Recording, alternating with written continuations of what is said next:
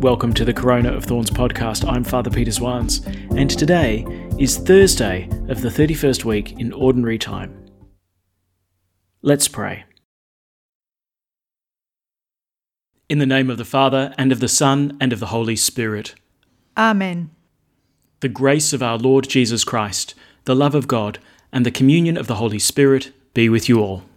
And with your spirit. To prepare ourselves, let us acknowledge our sins.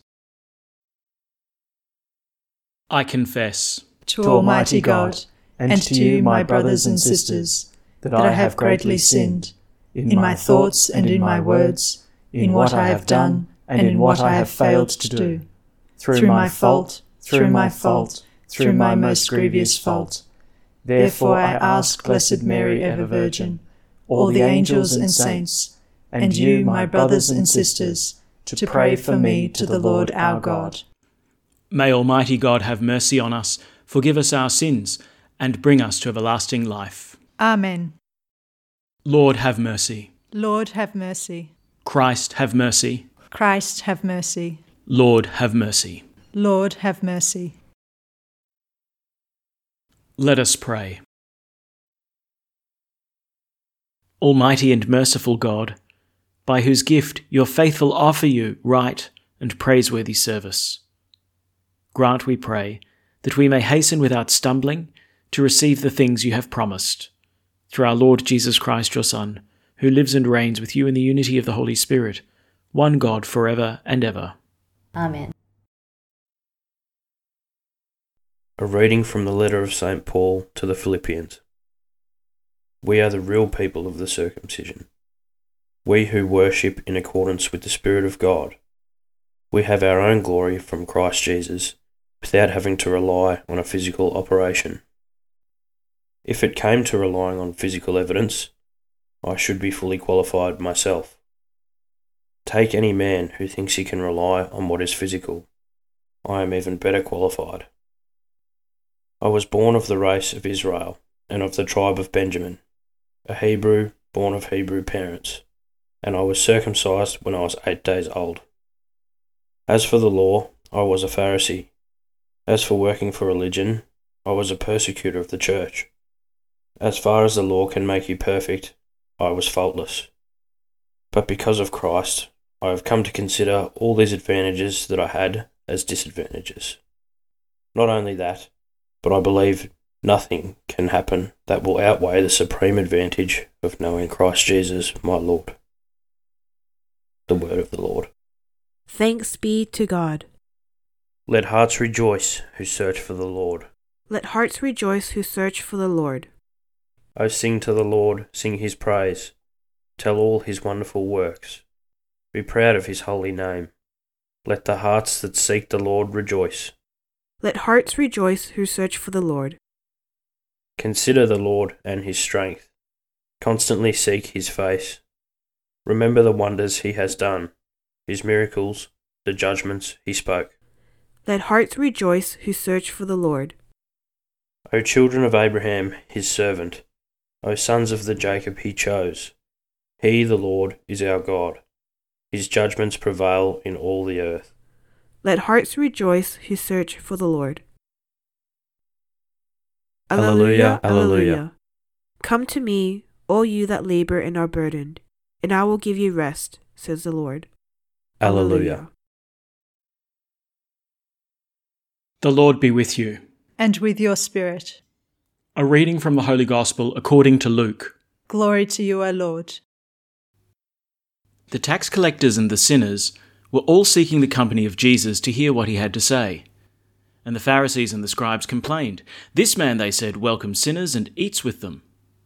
So he spoke this parable to them. What man among you with 100 sheep, losing one, would not leave the 99 in the wilderness and go after the missing one till he found it? And when he found it, would he not joyfully take it on his shoulders and then, when he got home, call together his friends and neighbours? Rejoice with me, he would say, I have found my sheep that was lost. In the same way, I tell you, there will be more rejoicing in heaven over one repentant sinner than over 99 virtuous men who have no need of repentance. Or again, What woman with 10 drachmas would not, if she lost one, light a lamp and sweep out the house and search thoroughly till she found it? And then, when she had found it, call together her friends and neighbours. Rejoice with me, she would say, I have found the drachma I lost. In the same way, I tell you, there is rejoicing among the angels of God over one repentant sinner. The Gospel of the Lord. Praise to you, Lord Jesus Christ. It's a beautiful gospel that we have today, especially after the last couple of weeks. We've been copping a bit of a hammering, to be honest. I mean, yesterday we heard that, you can't be the Lord's disciple without hating your father, mother, sister, brother. The whole cycle of criticism of the hypocrisies of the Pharisees, that just makes you really uncomfortable. But at last now we've got Jesus on the topic of mercy. There will be more rejoicing in heaven over one repentant sinner than over 99 virtuous men who have no need of repentance. But just pause and take a moment. Do you really buy that? More rejoicing over one repentant sinner than over 99 virtuous men who have no need of repentance. Really? It seems a bit extreme. Wouldn't you take more pleasure in the 99 who had no need of repentance? No, there's more rejoicing over the repentant sinner.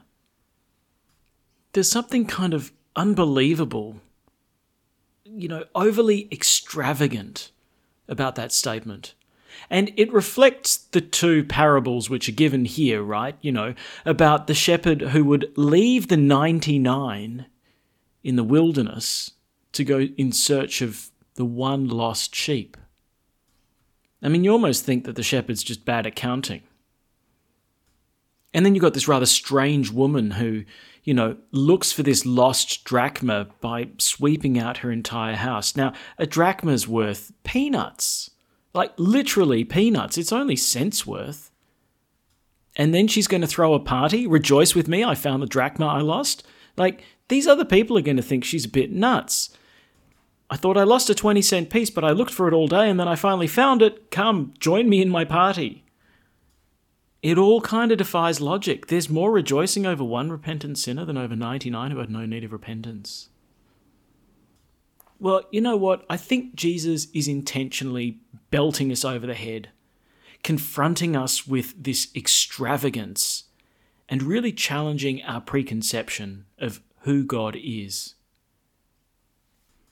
You know what? I think often we have this idea that God is reluctant to give us his mercy.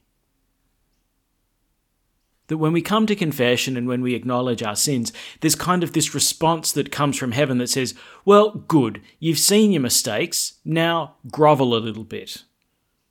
And, when we walk around moping and being sorry for our sins and feeling shame and disappointment and frustration at ourselves, that secretly God's up there going, good, I'm glad you noticed.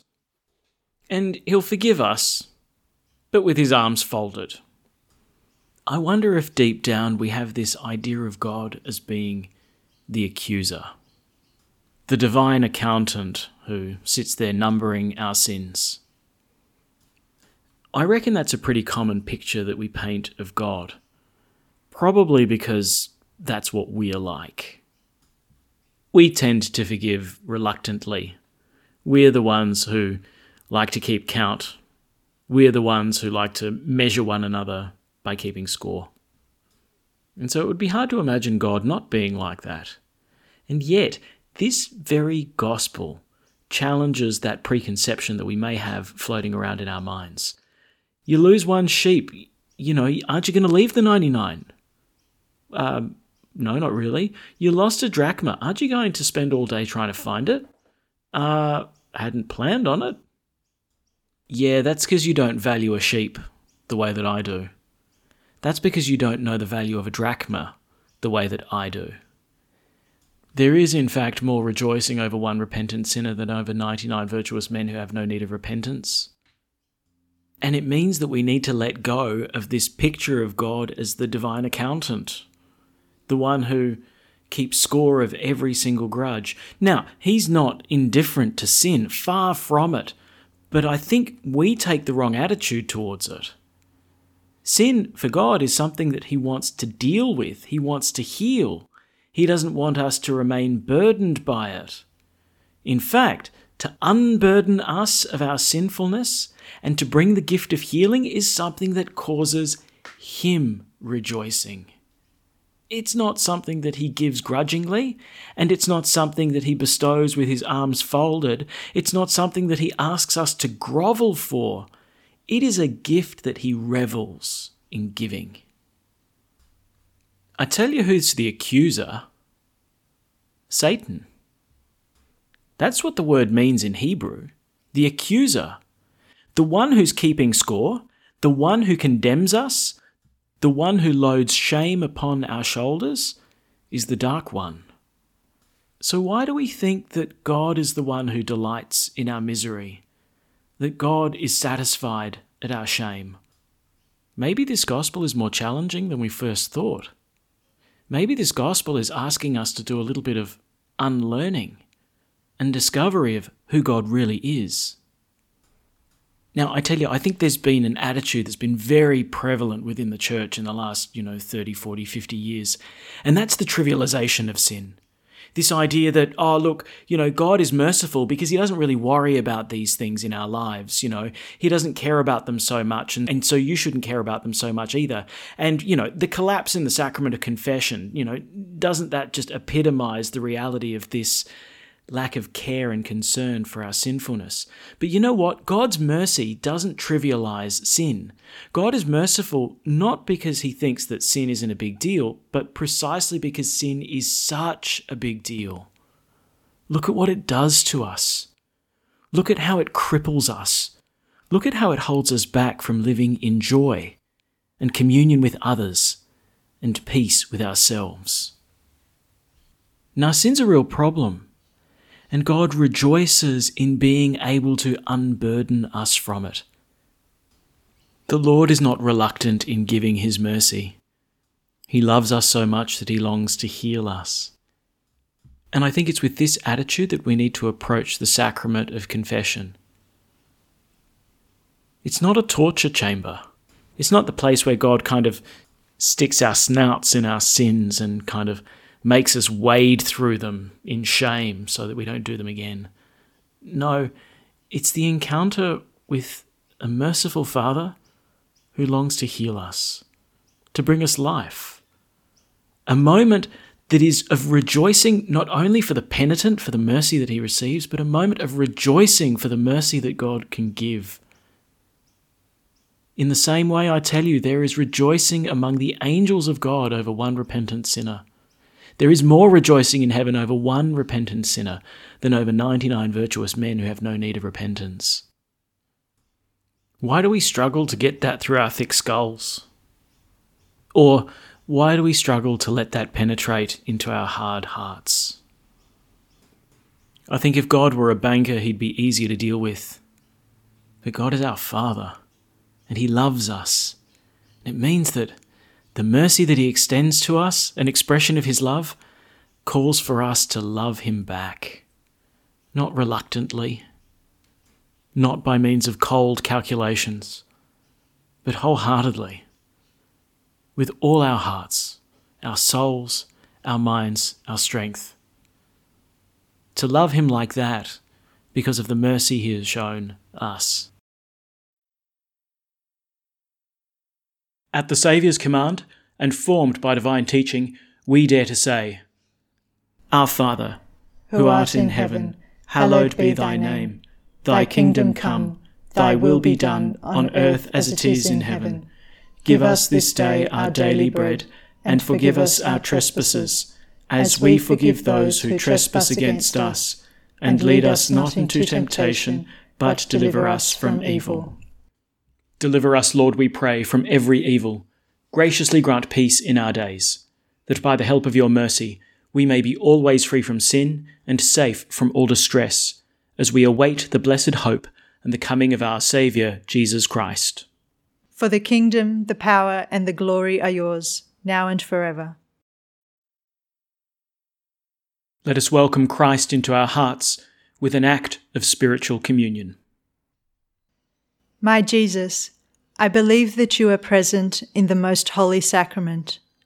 I love you above all things, and I desire to receive you into my soul.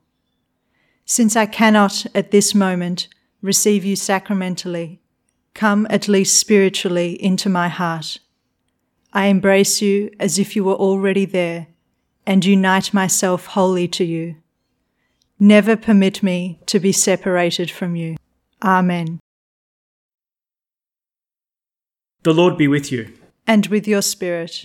May Almighty God bless you, the Father, and the Son, and the Holy Spirit. Amen. Go in peace. Thanks be to God. And we finish by praying Pope Francis's prayer to Mary during the coronavirus pandemic. O Mary, you shine continuously on our journey as a sign of salvation and hope. We entrust ourselves to you, health of the sick. At the foot of the cross, you participated in Jesus' pain with steadfast faith. You, salvation of the Roman people, know what we need. We are certain that you will provide, so that as you did in Cana of Galilee, joy and feasting might return after this moment of trial. Help us, Mother of Divine Love, to conform ourselves to the Father's will and to do what Jesus tells us. He who took our sufferings upon himself and bore our sorrows to bring us through the cross to the joy of the resurrection. Amen. We seek refuge under your protection, O Holy Mother of God. Do not despise our pleas, we who are put to the test, and deliver us from every danger, O glorious and blessed Virgin. Amen. Thanks for praying with us, and may God bless you abundantly, so that this day may give glory to God the Father.